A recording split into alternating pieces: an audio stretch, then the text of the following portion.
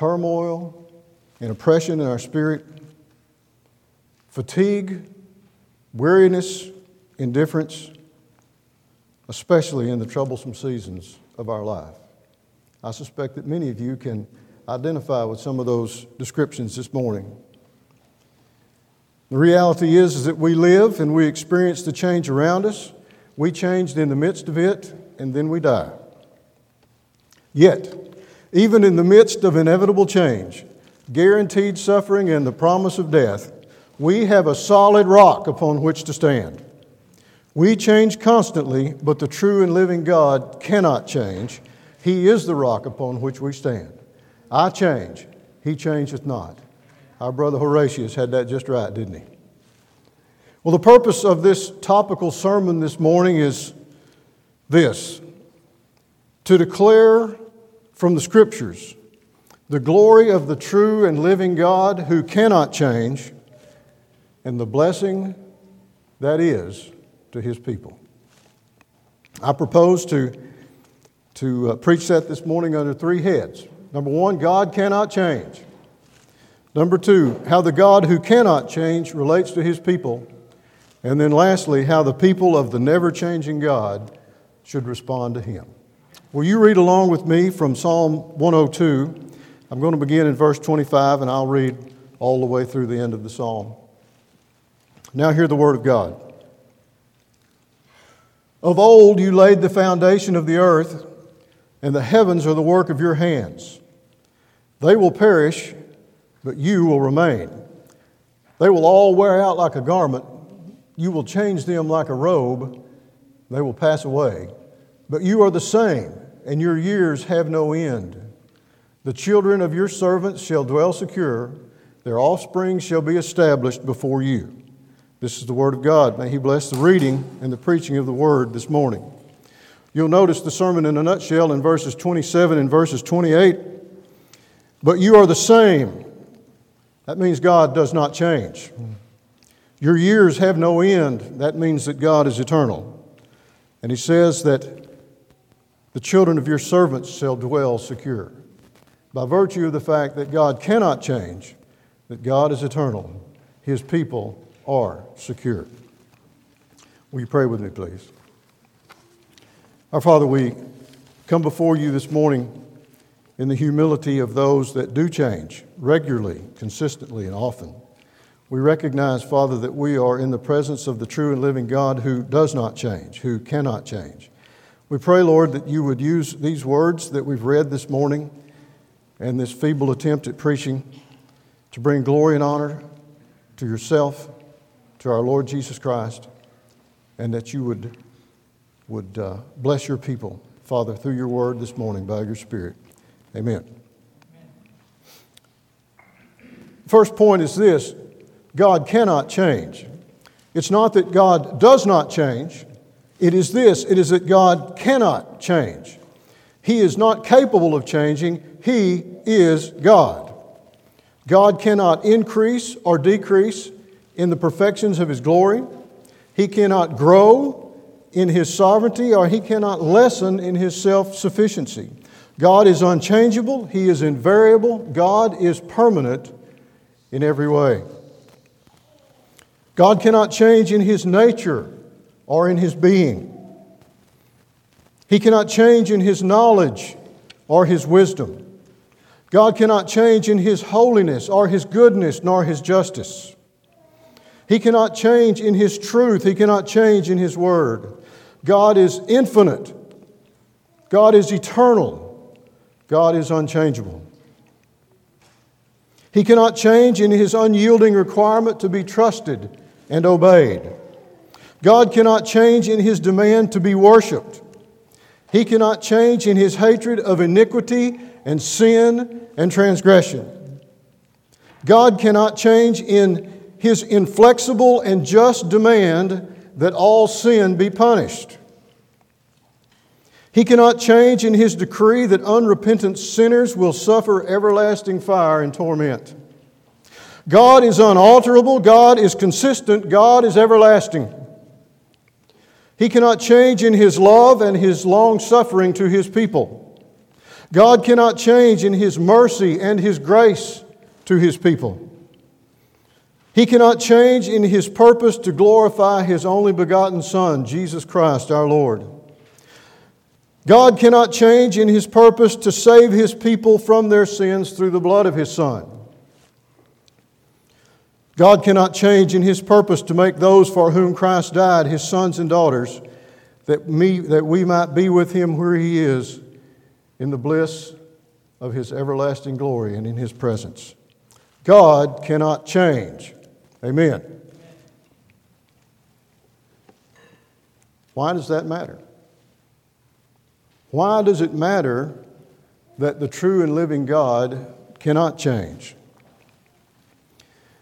Well, the fact that God cannot change is not merely a theological point that makes for an interesting conversation, although many pots of coffee have been consumed. It is likely the most directly applicable attribute of Almighty God to our lives. It is likely the most directly applicable attribute of God to our lives, brother and sister. The fact that God cannot change is the attribute of God that makes Him the rock of our lives in every situation. If God can change, we have no hope, and there is no one worthy of our worship.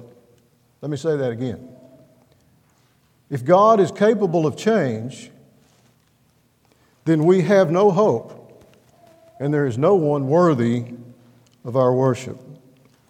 I want to consider just a few very well-known scriptures, and I want you to consider them with me and to think about what the consequences would be if the true and living God, who is worthy of all worship and has all glory, could change.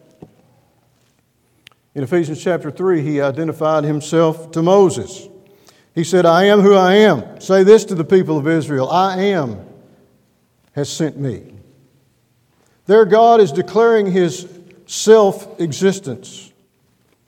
God cannot change, but if He could, He would not be self-existent. Also in Psalm 90, Moses tells us this. He says, "Before the mountains were brought forth, or ever you had formed the earth and the world, from everlasting to everlasting, you are God." The God who cannot change is eternal. If God could change, He would not be eternal. Our God is holy, He is perfect, and He is complete.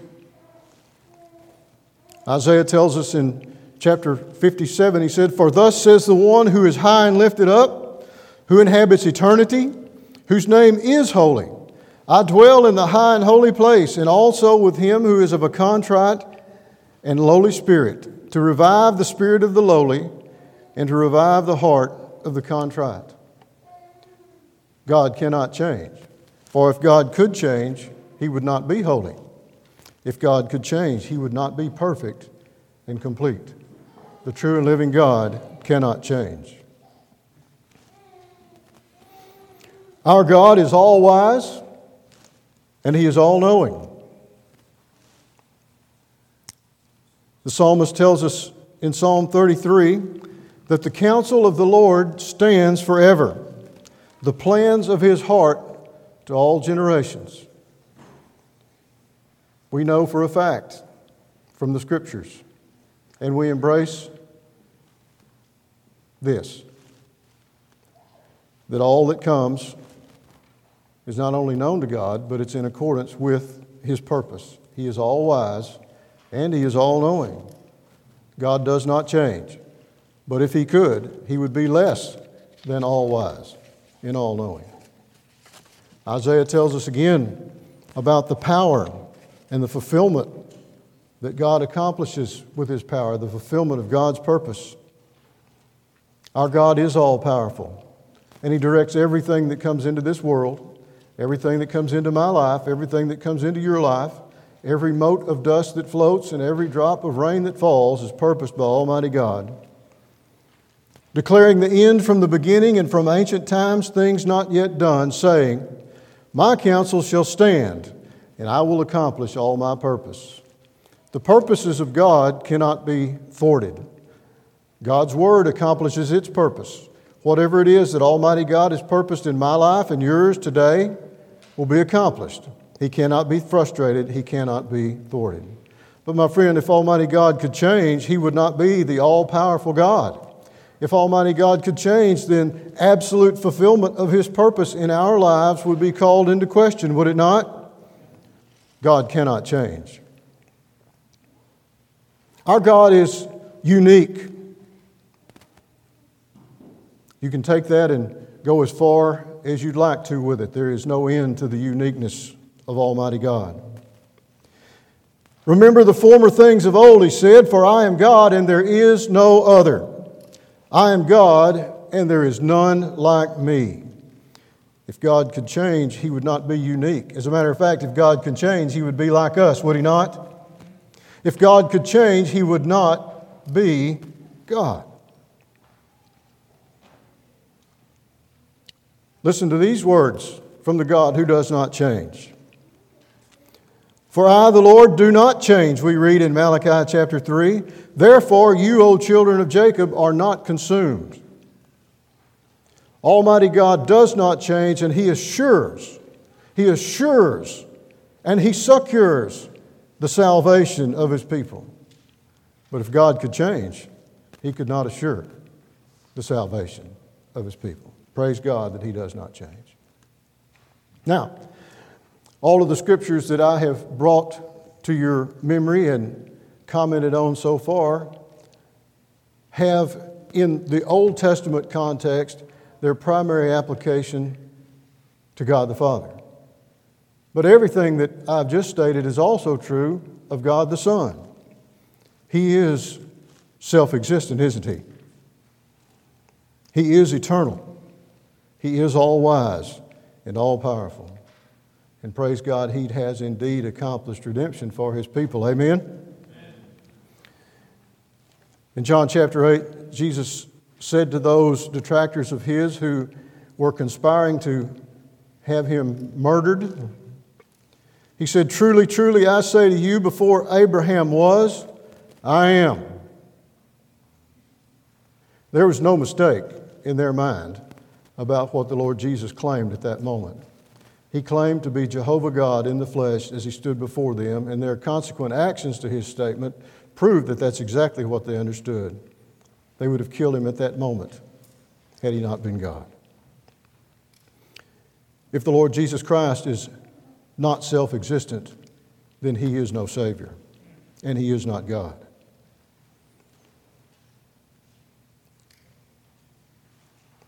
Here's a good 3-point sermon from Hebrews chapter 13. Jesus Christ is the same yesterday, today, and forever. That speaks to the eternity of our Lord Jesus. If He's not the same yesterday, today, and forever, then He's not eternal, and He's no Savior. Paul wrote to the Ephesians, and speaking of the Lord Jesus, he said, in Him we have obtained an inheritance, having been predestined according to the purpose of Him who works all things according to the counsel of His will. You see, our Lord Jesus is all-wise, and He is all-powerful, and He has saved all His people. We read again in Hebrews that the Lord Jesus entered once into the holy places, not by means of the blood of goats and calves, but by means of His own blood, thus securing an eternal redemption. An eternal redemption. I can declare to you this morning on the authority of Scripture that the Lord Jesus Christ, absolutely divine, left His home in glory, was conceived in the womb of the Virgin by the power of the Spirit of God, lived a life that was absolutely sinless, went to the cross as the sacrifice, the blood sacrifice, and the substitute for His people. There He bore the wrath of Almighty God that His people deserved. He put it away once forever with finality, declared that it was finished, dismissed His spirit from His body, experienced physical death. They laid Him in a cold, dark tomb, but He could not stay dead. On the morning of the third day, the Lord Jesus Christ took His life back up, He walked out of the tomb alive forevermore, was seen by upwards of 500 of his disciples in the intervening period, and they stood by undoubtedly slack-jawed as they watched him ascend into the clouds of his Father's glory, where he is seated at God's right hand, living to make intercession for me and you, my brother and sister in Christ, and where he's coming again from very soon to judge the living and the dead. Physically, visibly, in power and glory. Come quickly, Lord Jesus. Our God is self-existent. He is eternal. He is holy. He is perfect. He is complete. He is unique. He is all-powerful, all-knowing, purposeful, and trustworthy. The loving, merciful, long-suffering, gracious Savior of His people is He. He is the righteous and the wrathful judge of all the rest. He is worthy of all worship and all praise. God cannot change.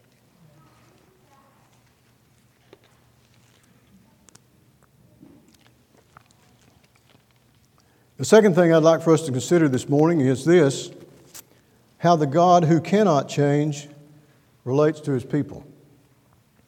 Now, I'm sure that you all understand that the subject matter that is before us is worthy of many series of sermons, and it can't be done justice to in 30 or 35 minutes. But the aspect of how the Lord God relates to His people that I'd like for us to consider this morning is the fact that He relates to us eternally. He relates to us eternally. Can you give me a couple examples of that, preacher? Well, I'm glad you asked. In Hebrews chapter 13, we read about the eternal covenant that was established between the Father and the Son before the world ever was.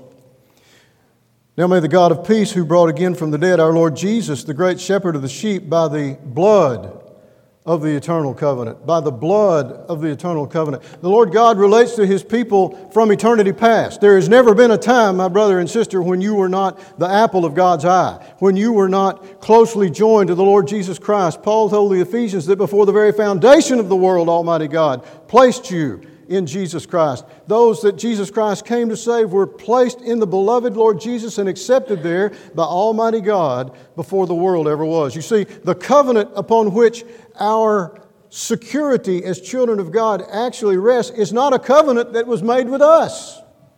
It was a covenant that was made between the Father and the Son before they ever spoke this world into existence. God deals with His people in eternity through the eternal covenant. We are accepted in the Lord Jesus Christ eternally.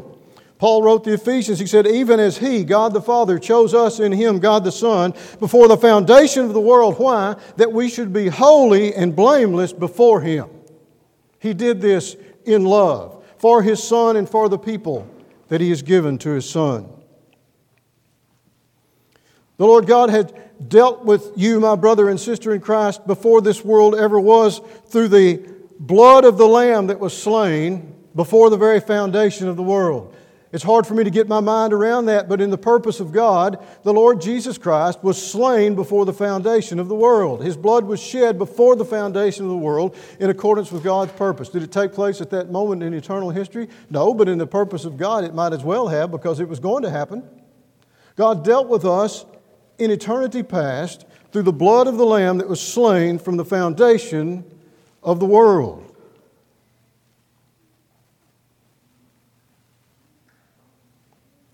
There's some security in that, isn't there?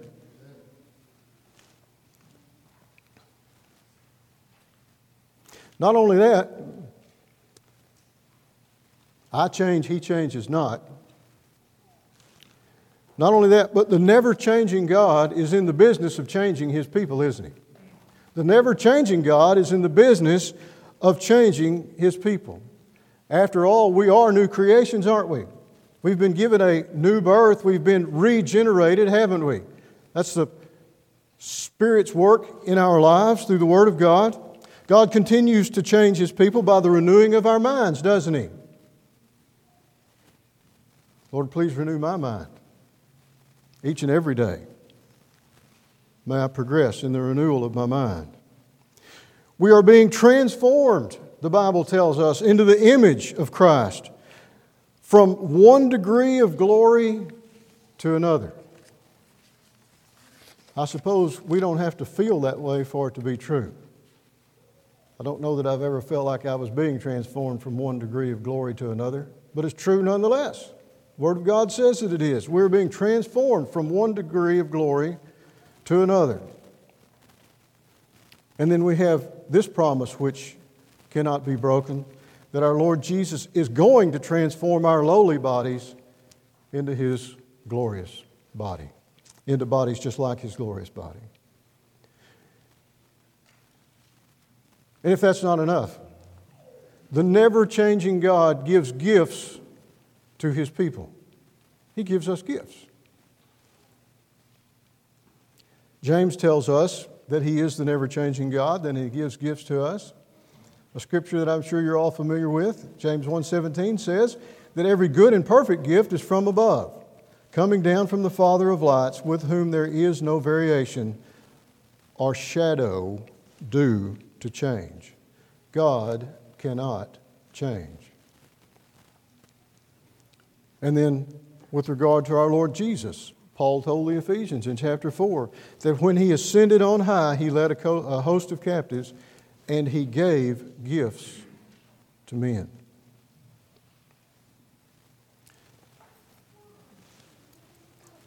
Brothers and sisters, what I pray that God's Spirit will communicate to all of us in this room this morning is this: that Almighty God has never had any other purpose than this, to accomplish His purpose in my life and in your life as a child of God, for His glory and for our good. I know, as one of your pastors, that there are many people in this room, in addition to your 4 pastors,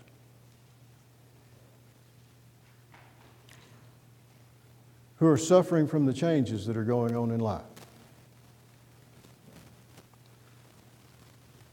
Maybe your specific circumstance in life is unique to you, but the fact that you're suffering as a result of circumstances in life is not unique to you. It doesn't make it any less real. It doesn't make it any less painful.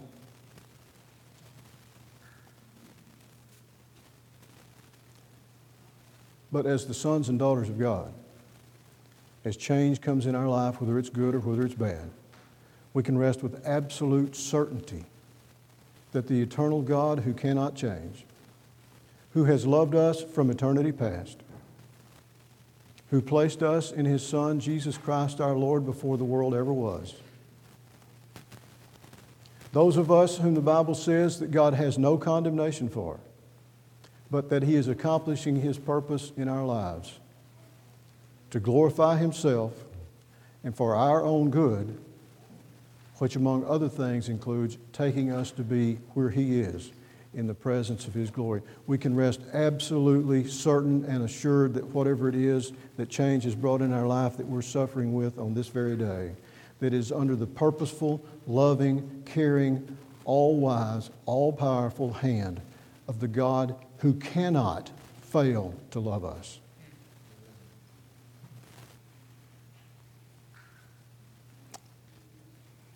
That blesses my soul to say it, and it blesses my soul to hear it. I don't want anyone to leave this room thinking that this old preacher in some way minimized the pain and the depth of the anguish that you may be going through as a result of changes that are in your life. No, it's absolutely real. I don't minimize that in any way. And I can't make it go away. But I can give you this assurance that it's serving the purpose of Almighty God for His glory and for our good. Amen?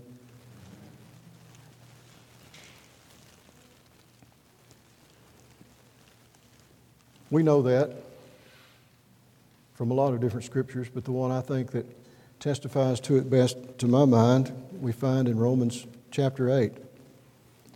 Paul, inspired by God's Holy Spirit, said, we know that for those who love God, all things work together for good. for those who are called according to His purpose. He goes on to say that He foreknew us and He's predestined us to be conformed to the image of His Son, and that those whom He predestined, He called. Those whom He called, He also justified, and those whom He justified, He also glorified. You notice how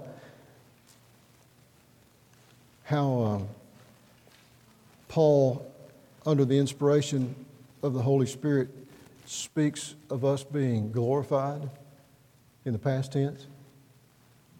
It's so certain that it's going to happen, he can speak of it under the inspiration of God's Spirit as having been done once, forever, with finality.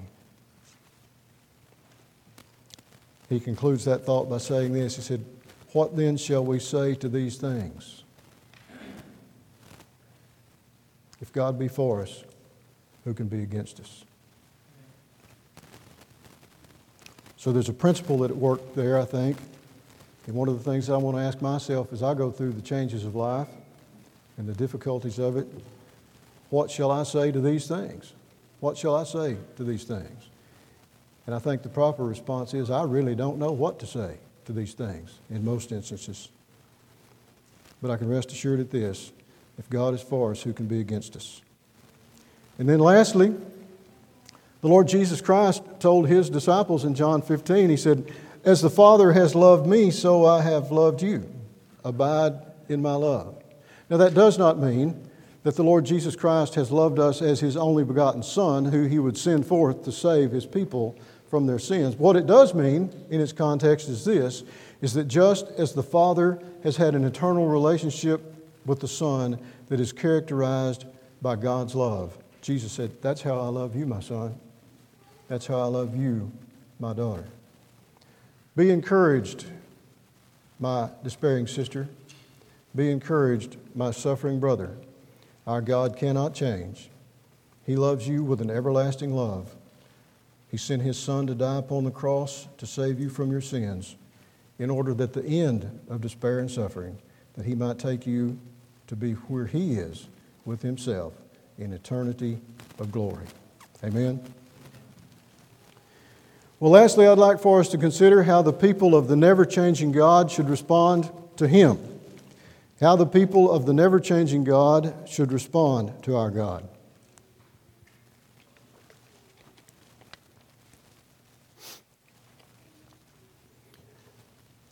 We need not be plagued with fear and anxiety and doubt. Now, I'm preaching that to me. If it rolls off on some of you, then praise God. I need not be plagued with fear, anxiety, and doubt. If you know me well, I need to repeat that to myself often. We need not be plagued with fear, anxiety, and doubt, but we need to live lives. We should live lives. We can live lives that are filled with confidence and certainty and assurance that God's purpose for us cannot be hindered. Let us lay aside the fear and the anxiety and the doubt and live with confidence and certainty and assurity that God's purpose for us cannot be hindered. We need not be overwhelmed with turmoil and weariness and frustration and indecision and oppression. It's so easy to be overwhelmed, isn't it? There's so many things going on. We've got so many responsibilities, and the world is changing so fast around us. But we need not be overwhelmed by the turmoil that we're passing through, the weariness that sets in on us, the frustration that comes, our indecision, or the oppression in our soul and in our spirit.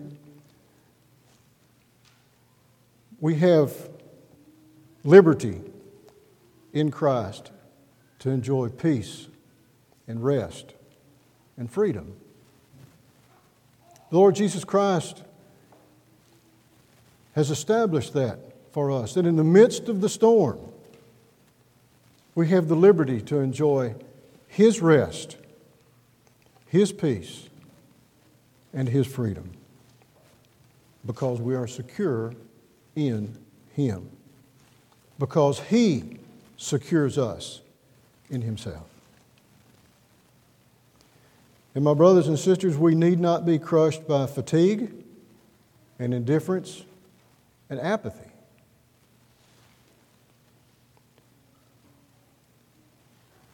we may be encouraged, resolved, and determined to take the Word of God to a lost and dying world.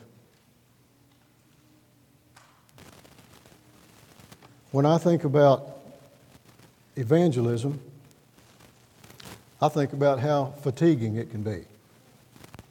When I think about evangelizing the lost, I think about the indifference that I often encounter, which I confess to you has often led to indifference on my part.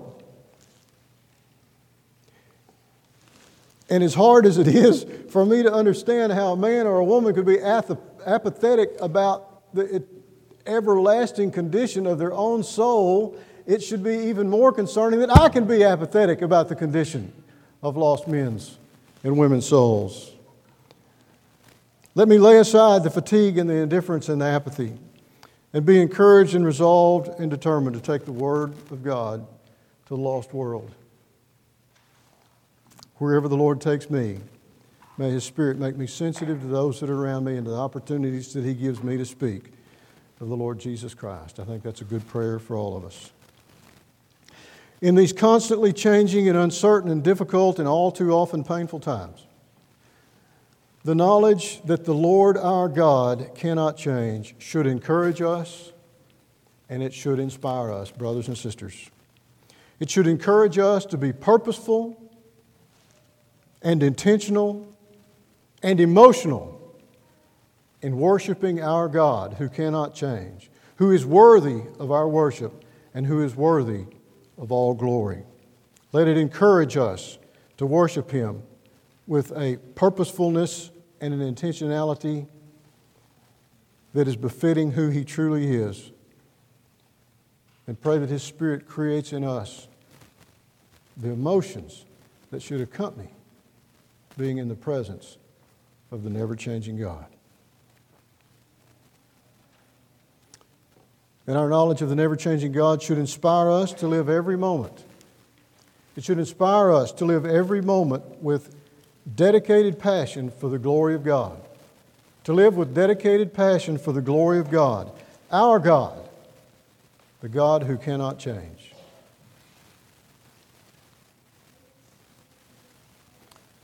I'll close with a quote from one of my very favorite Christian authors, Arthur Walkington Pink. A.W. Pink. Some of you have heard of him. Maybe many of you haven't. This was his statement. I concur. Mr. Pink said, "However unstable I may be, however fickle my friends may prove, God changes not. If He varied as we do, if He willed one thing today and another thing tomorrow, if He were controlled by caprice, who could confide in Him? But all praise to His glorious name, He is ever the same. His purpose is fixed, His will is stable, and His word is sure." Amen. Will you pray with me, please? Our Father, we thank You that Your purpose is fixed, that Your will is stable, that Your word is sure, that Your Son is resurrected, that our sin debt has been paid, that the Lord Jesus Christ ever lives to make intercession for us, that He has commanded us to go and given us the Spirit of God to evangelize the lost. Father, I pray for brothers and sisters that are in this room this morning who may be despairing, who are suffering, who may be experiencing confusion about the things that are going on in their life.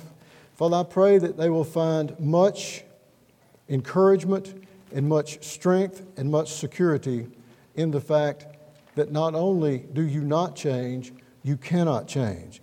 You are the eternal, everlasting, unchangeable God.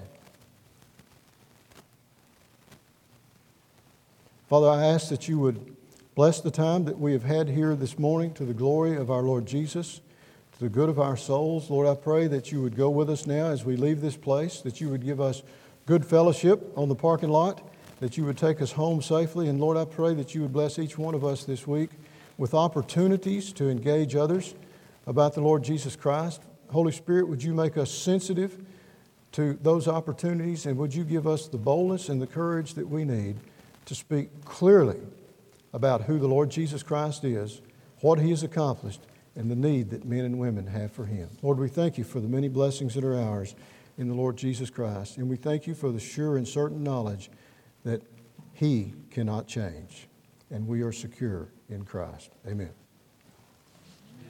Amen. Let's stand and sing as we close today.